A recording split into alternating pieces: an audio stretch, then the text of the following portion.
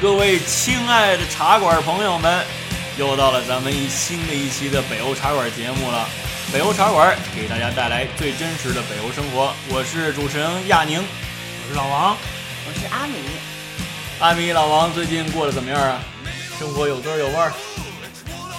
对啊，但是最近有个事儿我很闹心啊，我很忧心啊。你又操心操碎了你，真的，我在考虑这个大批的难民正在涌向瑞典。你说难民涌向瑞典关你什么事儿？难民涌向瑞典关我什么事儿呢？他们来了以后要住我家怎么办？你说我给不给他住呢？他为什么要住你家呀？人家这么惨了，你看一个小孩儿，对吧？逃离战火，无家可归，来了说我在你这儿住2天，你好意思说不吗？关键人家找不到你家门呢，那我就放心了。对，其实我挺同意的。最近我也看了不少新闻，就是这个闹得沸沸扬扬。对，估计国内的那个听众朋友肯定也看到这样的新闻了。但是我估计啊，就是我们因为身临其境，身临在这个国家，瑞典呢，大家都知道，其实是这个接受难民最多的国家。按平均人口算，对吧？然后据说去年接受有8万，今年目标是12万。就是从我们周边的生活亲身的体会当中，我们发现了难民确实会给我们的生活带来一些影响。我不知道大家有没有同样的感受？目前来说，我觉得他们可能还停留在比较靠南的部分，还没有到斯德哥尔摩。不是北漂，因为我们说这一大批难民而来，对于我们中国的朋友来说，可能是个新鲜事儿。就有一帮从叙利亚因为战火逃离家园的难民到了欧洲，这么多人是一很大的事儿。但对于瑞典来说，这并不是一个特新鲜的事儿，至少，因为瑞典最近几十年以来，常年每年都在接受各种难民，不一定来自叙利亚，可能是伊拉克，可能是前南斯拉夫、塞黑这些地方了。所以对于瑞典来说，这不是一新鲜事儿。但是为什么现在大家都开始有点担心呢？因为人太多了。他每年比如说8万，他可能涌进来，突然涌进20万，那怎么办？瑞典一共才900万人。但我好奇，为什么瑞典会接受这么多难民呢？你肯定有什么历史原因吧？这可以跟大家聊聊。所谓我们中国有句老话怎么说？30年河东，30年河西。所以瑞典现在大家听起来这国家感觉好地方，有机会来瑞典。尤其我要是一难民，那我本来在家里没吃没喝，可能被打死。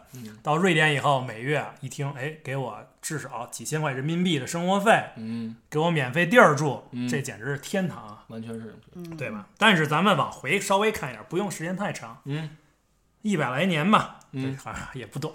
但我就想，就是瑞典曾经在19世纪中开始，就是我们鸦片战争那时候，然后一直到第一次世界大战，也就是上个世纪初70年左右，瑞典是大量的移民输出国，没人愿意来这地儿。那时候，因为那时候太贫穷了，这个我荒蛮之地，我们又黑，我们天朝上国的人，工业也不发达，这地儿基本都是一个非常穷困的一个农业国。是的，所以那时候瑞典大概在这段时间里，就大量的向外移民。我听说有50%的瑞典人，50%绝对人口有多少呢？据统计100多万。今天瑞典900万人口，当时我估计可能就500万，对，少500万，这是相当多的人口，相当于我们中国2亿人出去了。他去哪儿呢？首先美国，对，美利坚合众国，美国芝加哥好地方，大部分都是芝加哥，对吧？也有加拿大，澳大利亚，甚至南美洲，这些地方都去。为什么瑞典人要当时往外走呢？第一，穷，没钱，第二也有穷，第二有一些宗教迫害啊，反正大家想得到的这些，在自己国家过不下去了，或者也有些人专门就是冒险，想出去换个地儿。美国当时新大陆淘金，这是一个很好的去处，所以在那时候走了大量的人。什么时候停的呢？大概第一次世界大战的时候，这股往外移民的难民，这个移民潮就相对减少很多。重要原因之一，美国当时收紧政策了。美国虽然地儿大，后来也觉得你们不能就玩命来，想来就来，差不多也得收收了。所以，这就是有一个休止符。瑞典到这时候出国的人就少了，所以现在很多瑞典的家庭，他在美国都有亲戚。对，当年去美国的，对吧？就走了。就很多在美国看到他们的姓有很多以这个 SSON 结尾的，什么什么 song 什么什么 song， 比如说著名的那个影星Scarlett Johansson， 就是那个著名的女约翰森，这是约翰逊。当然了，我不确定人家确实是不是瑞典的但是他的名儿确实是非常的瑞典化。名儿不知道，这解释非常大呀。演断臂山的那个男演员。叫什么名字？哪个 ？Gyllenhaal， 然后他家就是瑞典的移民。所以看瑞典的移民，我相信大家将来有机会，咱们挖一下跟大家聊聊，在美国应该有不少名人，对，知道。其实美国各个亿的名人可能都不少，咱会将来看看瑞典。这大概是一战以前。但是这时候咱说完一战，说二战，二战就来了，这时候移民就开始了。为什么二战的时候瑞典开始有移民进来呢？对，因为瑞典二战的时候是一中立国。什么叫中立国？主要就是跟德国说你别来打我，然后也跟这个苏联跟美国说，我也不去帮你，我不帮他们啊，你别来打我。因为在那当时我们知道挪威是抵抗的，挪威是被纳粹德国给完全占领了。为什么被占领呢？这是有一段故事的，每一个瑞典人都知道。这个就是说，当年很简单，德国人敲瑞典的门说：“你能让我从这儿过一下吗？我想去侵略挪威。”然后瑞典人想了，反正我也不喜欢挪威，然后为了保护自己，那你来呗，然后就给你过吧，就让他过去了。当时挪威其实就是这样被侵占的，而且那时候瑞典跟挪威分家应该不久。对，没错，然后非常一个国家，当时正想憎恨这个挪威人，不跟我过，你也别想过好。话说回来，所以瑞典当时作为一个中立国，它可以开始吸收一些难民。没错，这些难民就包括一些犹太人啊，甚至包括挪威人。所以，但是这时候瑞典的这些难民政策还是至少在官面上是很保守和紧缩的。为什么呢？相应是也会不会也没有什么相应的政策？他不得不有一些政策，因为他要做给纳粹德国看。因为当时瑞典是作为中立国，是算一个协议，他并没有足够的武力来阻挡德国入侵他。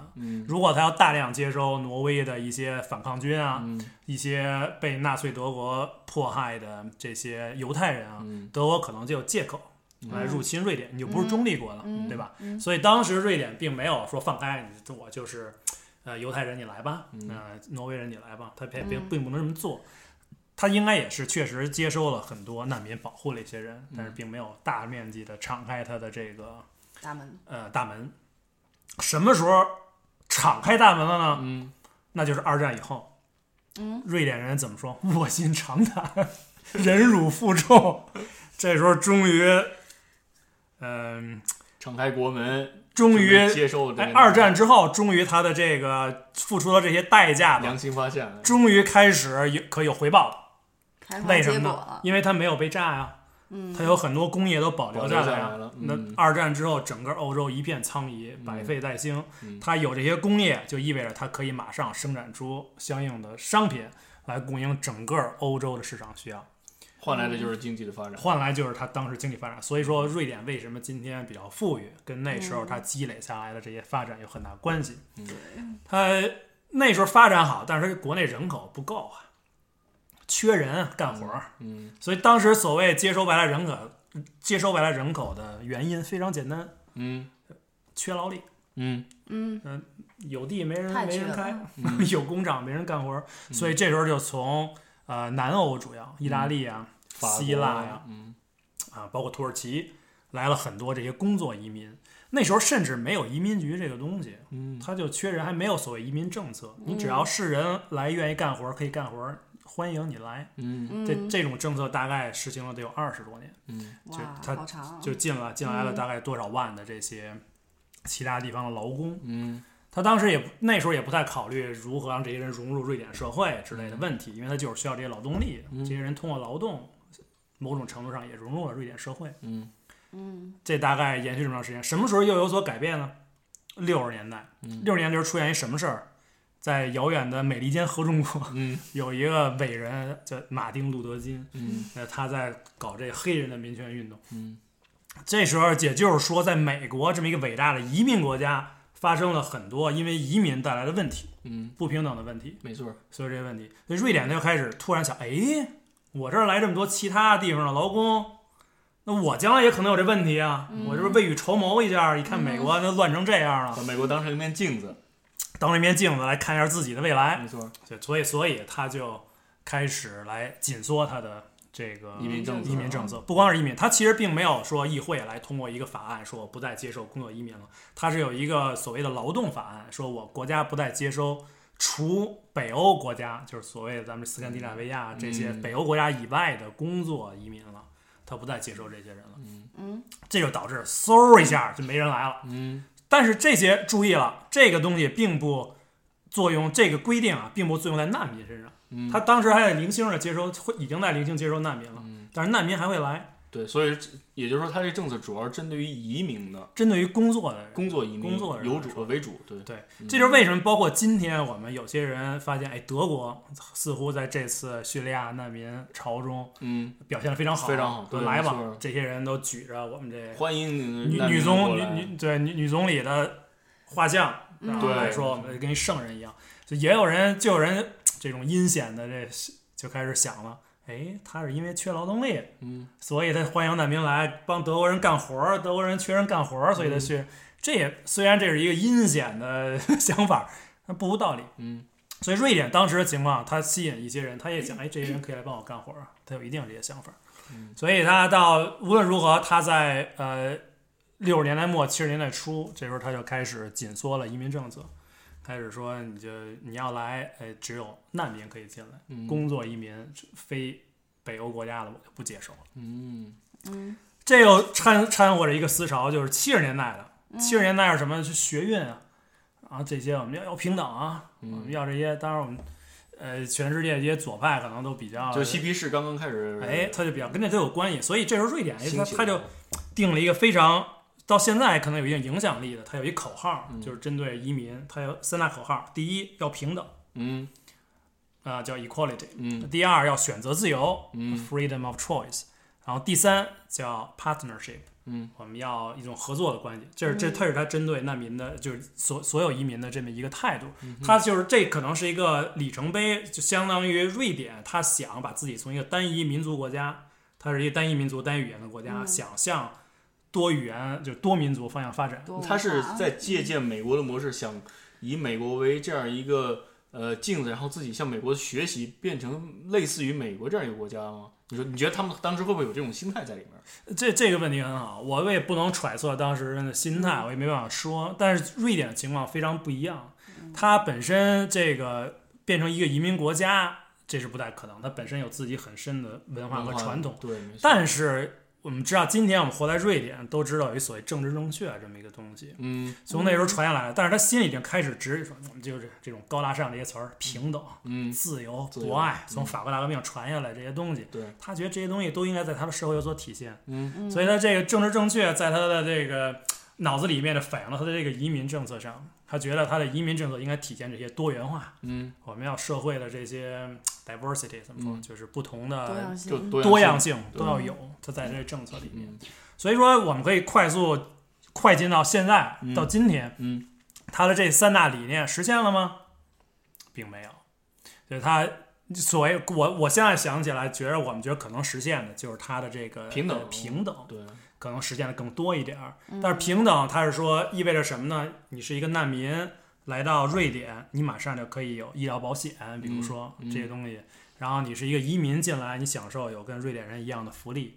没错，这些东西是实现了，但是它的文化多元化实现了吗？可能没有，因为有一些专家就说，瑞典的这个对于移民的这些 integration 就是融合，其实到今天变成了一个同化的，这么一个结果。它并没有像美国一样，不同的文化都有自己的很繁荣的一个发展，最终有一个美国价值观在上面来罩着他们。在瑞典还是以瑞典的价值、瑞典的文化为基础，你其他人来我们欢迎，但是希望你能融入瑞典的社会。这点我打断你，因为我想起来，我觉得美国本来就是一个移民国家，所以它的文化就是建立在这移民国家基础之上。那瑞典它本来就是一个单一民族的国家，然后有外来的移民进来以后，他们的文化怎么去影响你们呢？可能我觉得，比如说饮食就是其中一个文化，对不对？饮食文化就是你从其他国家带进来。在瑞典，你确实现在可以看到，比如说泰国餐啊、印度餐啊，对吧？墨西哥餐啊 ，tacos， 对不对？等等这一系列，我觉得还是能够从一个侧面反映瑞典人是在文化方面是越来越开放。我不知道大家有没有这感觉。同时呢，就除此以外，我觉得饮食是一方面。我突然想起了一个时尚，之前我们前一期我们不是聊过时尚吗？在最近的 H&M 有一个广告，你也不知道大家有没有注意到？这广告里面这个模特很明显他是一个中东人，然后其中有一个照片，他是做的阿拉伯式的这个头巾披在头上，然后以一种黑白色的色调的一个长衣，然后我觉得这种风格它受的影响有可能就是从中东移民那儿得来的。包括我相信大家都知道瑞典人喜欢穿白球鞋，知道咱们的回力白球鞋吧？中国的回力白球鞋在瑞典是非常非常有名的，是非常非常出名的。包括咱们中国，咱们在70、80年代家家都有的暖水瓶啊、尿盆，我曾经在这个布鲁玛的商店里面看过，159一个，非常非常卖的非常好，非常吃香的。那说明我觉得瑞典人还是对在除自己本国文化之外的文化非常感兴趣，然后也是愿意非常接受这样的文化的，不然的话他也不会去卖这些东西，也没有人会买，对吧？亚宁，你说这个，我感觉一方面，这个是你说这些现象可能是全球化，各个国家都会有。干中东，我记伊拉克，记得以前看一些视频，打仗之前也都听着美国的流行音乐，对，这些全球化是一回事儿。我们中国更是一样。但是它跟它的移民政策，对于这些外来的族裔在瑞典生活能不能融入，这可能还有一段差距。没错，这些人。当然，这些融入是在有一些所谓指标的，就是他是不是但咱们又现在说融入，回到刚才说的这个什么叫融入的问题，它到底是多元化的一个社会啊，还是同化成所谓有一个瑞典的主流价值观？这是一个非常好的命题。对，这个我们可以一会儿再说。然后我把咱们瑞典这个移民历史捋完，我就快进到。当然，中间他收了很多南斯拉夫的这些移民，有很多不同地儿。现在是叙利亚比较多了。当然，曾经智利也收过，南斯拉夫也收过，前南斯拉夫。然后他的伊拉克到今天也是很多的，尤其中东这些战争。不要忘了波兰也是很多的。当然那时候可能尤其是冷战之前的时候，收一些当时东欧的这些国家的一些政治难民也会有一些。但整个这些我个人感觉它有两股社会力量或者思潮是并进的。一方面大家一些民调会看到，可能我们相对80年代和90年代比，社会上对移民的这些态度会变好一点。为什么呢？这有一个解释，说因为新一代人成长起来了，这是一个希望。当初的时候60、70年代做民调的时候，都是这些甚至30、40年代出生的人，他的价值观在那时候已经形成了。那时候瑞典纯粹单一民族，相对来说，当然不能说纯粹，相对来说更传统的一个国家。到现在到未来，这是一个好的现象，说明新的一代人他可能对移民的对世界观更宽容一点，世界观更宽广一点，接受更多，这是一方面好的一方面。同时另一方面，我记得我刚来瑞典的时候，就有人警告我，你要小心一个组织叫光头党。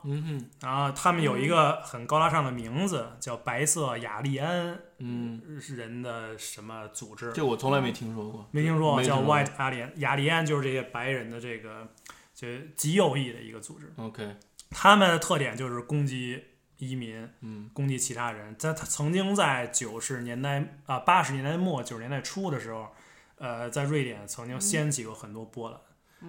那个时候他曾经攻击一些移民的聚集区啊，这些人。这个也就是说，换句话说，这股的相对比较右翼，就是这些比较民族主义的这些暗潮是一直在的。但整体上，我们刚才要说到瑞典的这些社会正确性，这政治正确，这个东西，这是两股平行的东西。当90年代的时候，这些极右翼组织在瑞典的整个议会的席位大概多少呢？1.5%。大部分人都觉得这伙人新纳粹没什么势力，这东西我们这太不文明了，你就自己玩自己的，跟我没什么关系，你就搞点小动静。到今天，我们知道，今天瑞典极右翼的右翼党多少？20%。甚至25%到25%，议会学最近的这个民调，这是非常有意思的一件事儿。我们推到非常最近的2013年，2013年瑞典发生了有意思的2件事。第一，他跟叙利亚，他宣布，凡是叙利亚战火中来的难民，马上给永居。没有任何审查，你来了，因为战争，离开家园来到瑞典，没有任何时间限制，你不用等，永居马上给你。这是有人就曾经评论，这给全世界的难民接收定了一个新的标高，这是非常高的一个标准，说你来了，我们就给你永居，来社会我们欢迎你。这是第一。第二，同样在2013年发生一个什么事儿，我们可能都有印象，在我们斯德哥尔摩郊区这个暴乱。在 Husby 在 Husby 这个骚乱，这些 Husby 这个地方不熟悉斯德哥尔摩的朋友可能不知道，它是一个基本就是难民的聚集区。对，斯德哥尔摩北郊难民的聚集区。你通过这聚集区，你有2个感受。第一，你觉得你到了另外一个世界，没错。你穿过，你看到这里的人可能都是，当你穿过这个我就骑车从那里过过，发现这些人都是蒙面的。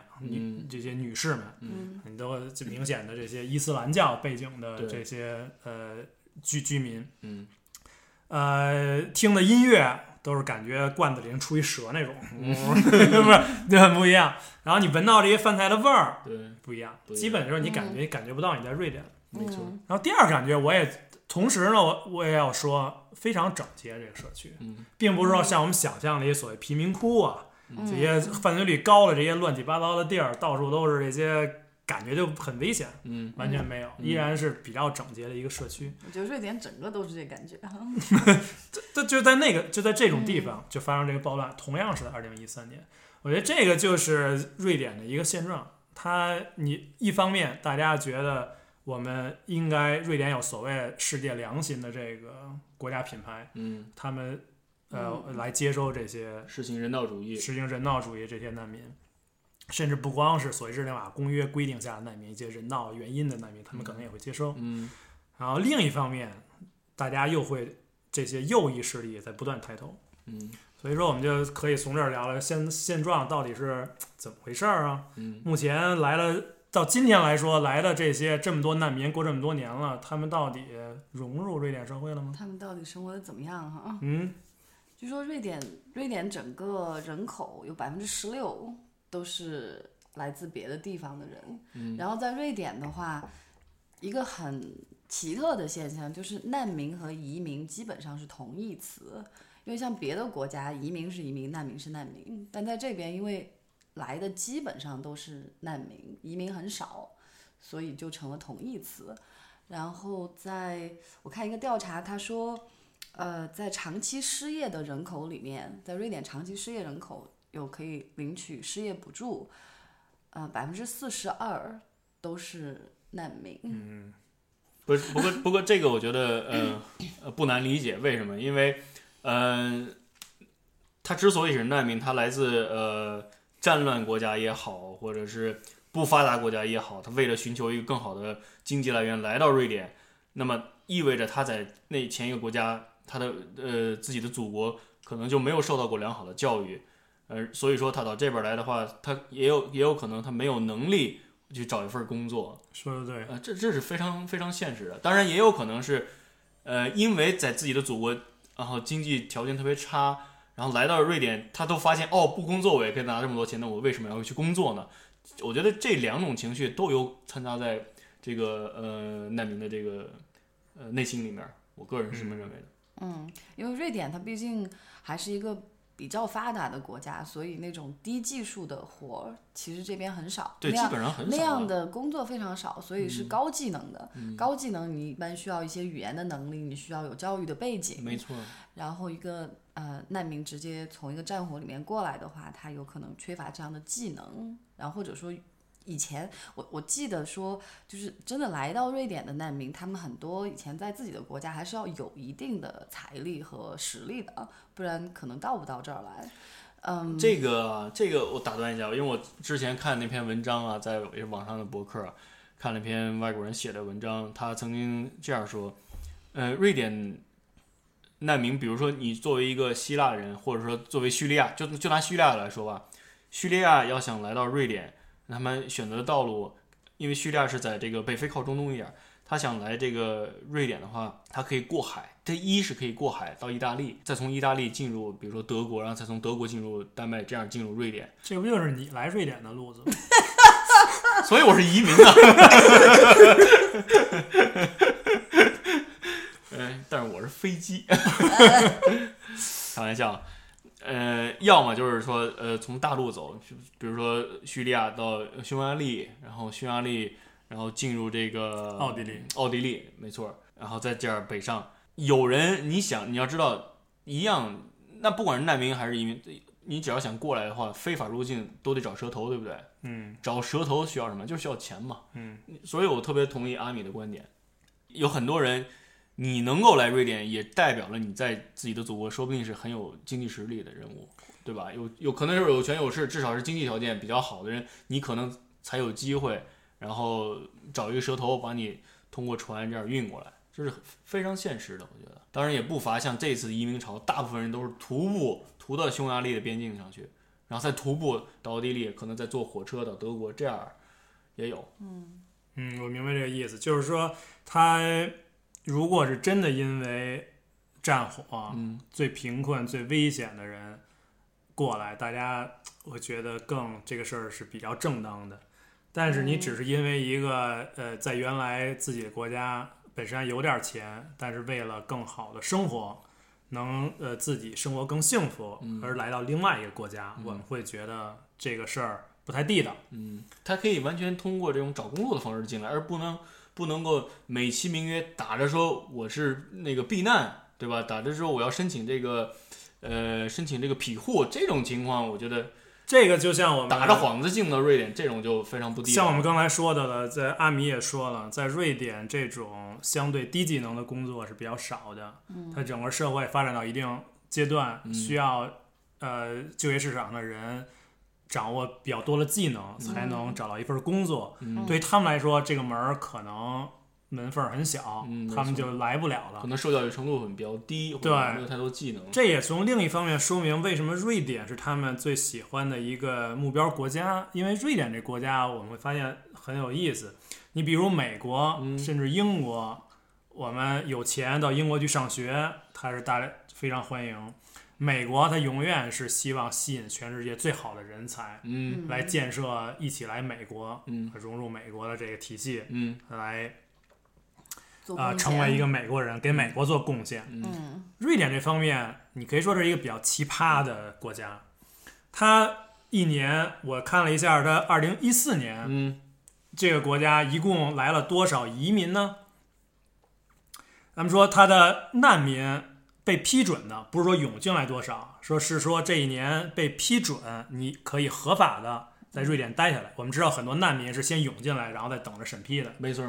批准呢是31000人，大概整个一年，去年一年是这么多人。这是难民的数字。那去年整个一年，因为种种原因来瑞典工作的人，拿到瑞典工作许可的人，一共是多少呢？我这里说的工作不光是指从中国来的，从非洲来的，也包括从丹麦来的、芬兰来的，都加上，一共是1万多，1万出头。也就是他这些人是非常少的。那对于我们来说，为什么我们觉得这个政策跟我们是有一定关系的呢？瑞典这个政策，因为我们都是从学生时代过来的。没错。你不是吧？我是欧盟境内的学生，对，你是欧盟境内学生，完全在这框架里面，欧盟里面它都是基本一视同仁对待的。也就是说，我们在瑞典，比如说工作完以后，我们有2个选择，或者在瑞典继续生活一段，或者回中国我们继续工作。对于我们来说，希望同时有这2个选择。我们可能需要一些海外工作经验。回国之前，所以这时候呢，相当于我们就和这些难民在竞争这些留在瑞典的机会。我不说具体不说这些机会到底谁多谁少，我们说事实。2014年作为学生身份留下来在瑞典继续工作的人有多少呢？500多人，这么少，一直到个位是556个人，这是他的移民局网站上的数据。但刚刚不是说1万多吗？那个1万多并不是学生你马上毕业啊，你可能是已经在其他国家有工作经验了，然后你再申请瑞典的工作。明白了。说我现在你国家没有这个人，其实瑞典的工作就业想雇一个外国人是很严格的，他至少有这样的规定：你首先在你的公司网站上要打出这个职位的广告，要求 ABCD 1、2、3、4、5、6、7，这个广告至少要有一段时间，要记不清了，几周甚至到1、2个月都有可能，大概是这么一个时间段。你的广告必须在公开的领域，这么长时间打着。然后你再回到你再看你的申请人，比如说有100个人申请，也可能有2个人申请，这就不一定了。你看你所有的申请人里面有多少是瑞典人，有多少是外国人。这时候你再看这个你的外国人比瑞典人他要更能胜任这个工作多少。如果你有同样的2个人同样胜任这个工作，你一定要选这个瑞典人。因为他是本国就业市场里的人，你要给他优先级。也就是说，他从工作许可上这一条上来说是卡得很紧的。也就是比如说亚宁，你的老板特别想雇你，这时候他这就业广告就一定写的很有技术了，基本把你的所有技巧都写进去，就差把你的姓写进去，必须姓这姓，干脆把我简历直接贴上就可以了。基本就是这路子，基本上这就是一个程序正义。虽然可能你俩关系好，他想雇你，他也必须走这条程序。所以这是一个细节，让大家知道他从工作上来留一个人有多难。这就是为什么我们学生留下来只有这么少的人。另一个而难民就相当于500、3万，就是说几十倍，对吧？我有点算不清，上百倍了啊，不到100倍，就几乎100倍的区别。这么大的区别，所以在整个瑞典这国家，我们可以说这一点上，你说的奇葩也好，说的良心也好，他是这么接受的。如果我大学毕业没找到工作，然后我沦为难民了呢，就是特别惨的那种。再申请难民什么定义？那取决于你惨成什么样了。流浪街头。难民得是自己国家出问题了，你才能算难民吧？对，没错。对，他是寻求庇护的。对，跟自己把自己搞多惨没用，人家也不管你。所以刚才我说到切身的感受，对吧？我们可以聊聊我们切身对这些，但我们本身就是移民。对，我们不能算难民，我们本身就是移民。对，那我们这些移民，我们说到瑞典，我们就当然我们现在聊的是这些叙利亚的难民和这些其他地方的难民，包括2013年暴乱的这些难民。我们自己的感受可以聊一聊。切身有什么感觉吗？对这些我跟他们直接接触并不是很多。你说咱们跟这个难民之间的对，和这些中东来的呀、叙利亚难民直接接触，我也没有太多的接触。我觉得说不定这恰好从另外一个侧面反映，是不是就是难民很难融入这个瑞典的本地社会？因为我想，比如说咱们都是有就是朝九晚五的公司，对，一般就是朝九晚五的工作呀。然后你工作的同事之间也就是说，我们工作应该算是融入到他们的社会里面去了。然后在工作里面，你应该是很少，我至少在我们公司我是没有看到过，有难民这个说法的。就是说，至少没有人是以难民的身份过来以后找到工作，我还真没有看到，我也没有认识这样的人。第一代是很难了，但是第二代这有可能，但是你跟别人聊，一般也不会这么寻根问底，对吧？但是我们也知道，就是你刚刚老王说的，我想起来，这个著名的足球运动员，伊布拉希莫维奇，对吧？他就是这个塞黑的2代移民，他也确实为瑞典的足球文化或者是国家品牌对做了非常非常重要的贡献。他属于是国家的英雄了，英雄人物，绝对的，对吧？这可能是瑞典最想看到的，也是这个所谓多元文化的一个带来的一个正面效应。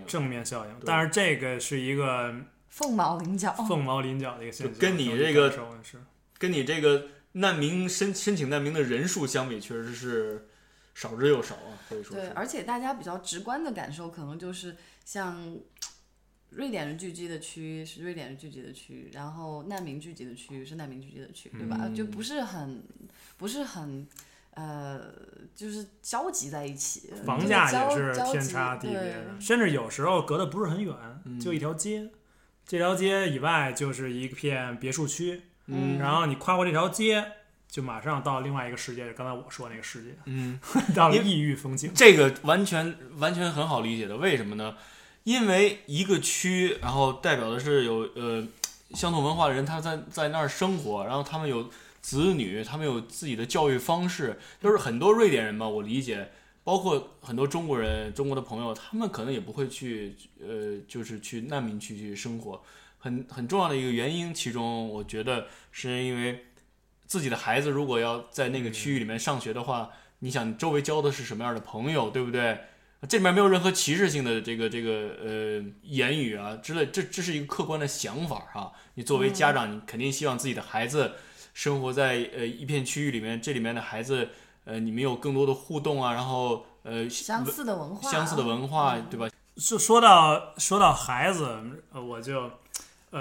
我和这些难民的接触也很少，可能第2代挺多，因为同事啊，一些伊朗同事啊，这个很多伊朗后裔同事啊，就基本很融入瑞典社会，这种挺多的。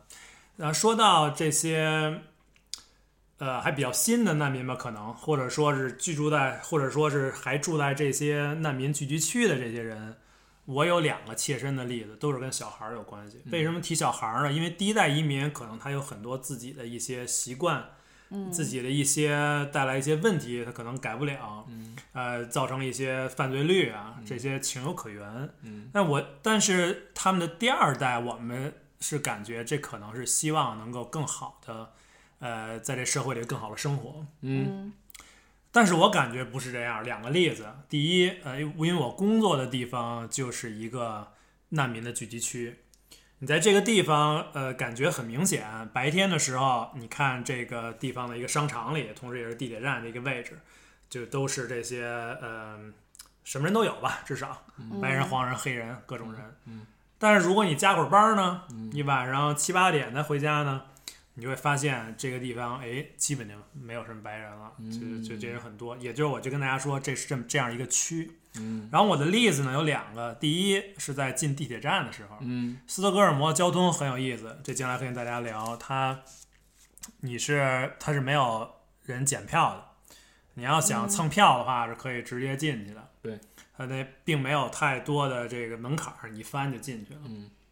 我就看有几个这个难民的孩子，就是稀哗稀哗的翻进来了，就跟一帮就突然就他们都不是说有一个人拦着，甚至都是翻，就跳，直接跳过去，就直接跳。然后这时候有一个瑞典的老奶奶，就老人了，就说了这孩子2句，然后这些孩子就用特别难听的瑞典话，他们语言没有问题，因为我们知道瑞典是给这些移民很好的语言教育，免费的语言教育来融入所谓同化也好，融入好这个社会。然后他就用很难听的话来骂这个老奶奶。你就可以想象，将来这个老奶奶下一次有投票机会的时候，她是不是很可能投给极右翼的？就是非常小的一件，非常就是这些细节来的才对我们普通人有一些有这个冲击。第2个例子，我们在这球场踢球，踢球嘛，我们就是在定了这个场子，交了钱，我们就到这场子去准备踢。就有一些难民小孩在那场子就不想走。我说，而且隔壁就空着，其实我不太理解他们为什么，你就到隔壁去踢就完了，他们就故意的在这个场子里站着，非得我们说他们才不情不愿的走。然后我们搁在场地边上的一些东西，守门员手套啊，他们就顺手拿走，你也不能说他偷，他也没就是说特别有这意图的拿起来偷偷的拦截咣咣就跑了，也不是，他就拿到他手边，恶作剧一样，有点恶作剧的感觉。然后我就过去问他说：“这是你的手套吗？”然后他就看我，这是我手套。然后我就拿起手套，我就100%确定这是我们手套，别导致。然后一看，然后当时我也挺傻的，我就说：“你看着我的眼睛说这是你的手套吗？”然后那小孩不说话了，他觉得有点羞愧。因为他不想看你的眼睛，我觉得也可能我眼睛太难看了。然后就过了2秒钟以后，这群小孩另外一个小孩直接看着我说：“这是我的手套。”就他们这一个群体就没有，就说诚信也好，或者这种社会规则也好，咱也可以说素质也好，就不在这个社会的痛上，怎么说？这个不在这社会的这个弦儿上，这个标准上，它是游离之外的。当我在其他场地里踢，如果有一些咱就是说其他的一些小孩在这踢，正常的家长应该跟他说，你看人家在这踢。比如说我们教自己小孩吧，对，就你看人家来了，你应该去另外一个地方，不要干扰别人，或者说你不要说瞎话，你不要拿别人东西，我觉得这是很基本的东西，非常基本的这个。当然，你一些小孩，我不知道他为什么聚集在一起，我并不能说他们就怎么样，但是至少我给我的感受不是很好。他们切身的体会，对，即使是第2代，似乎也并没有融入整个社会的诚信系统啊之类的。我觉得老王刚刚举那2个例子非常非常的好。其实我觉得就是这个难民的迁徙其实是可以体现出人类的迁徙过程，对吧？它是有原因的，然后我觉得这个原因是特别错综复杂，绝对不是非黑即白的，就是它具体为什么迁徙，然后为什么有的难民以前在自己的国家里生活的不富裕，或者在有战乱，然后你现在来到了一个新的国家，给你这么好的待遇，然后过一段时间你又不满足了，它背后一定有原因的，我觉得。所以我觉得以后有机会的话，咱们坐一块儿再讨论讨论这个问题，你们觉得怎么样？对的，挺好的。好吧，那么今天移民问题我们聊到这儿就差不多了。接下来呢，我们会把我们在聊天过程当中遇到了一些之前阅读的一些资料会放到网上供大家参考，如果有兴趣的话，欢迎各位茶友继续去了解，然后也希望你们能够给我们提供更多的反馈，谢谢你们的支持。我们的网址是北欧茶馆.com， 没错，北欧茶馆.com拼音，或者是北欧茶馆.cn。那咱们下期节目再见，谢谢大家，谢谢大家，拜拜，拜拜。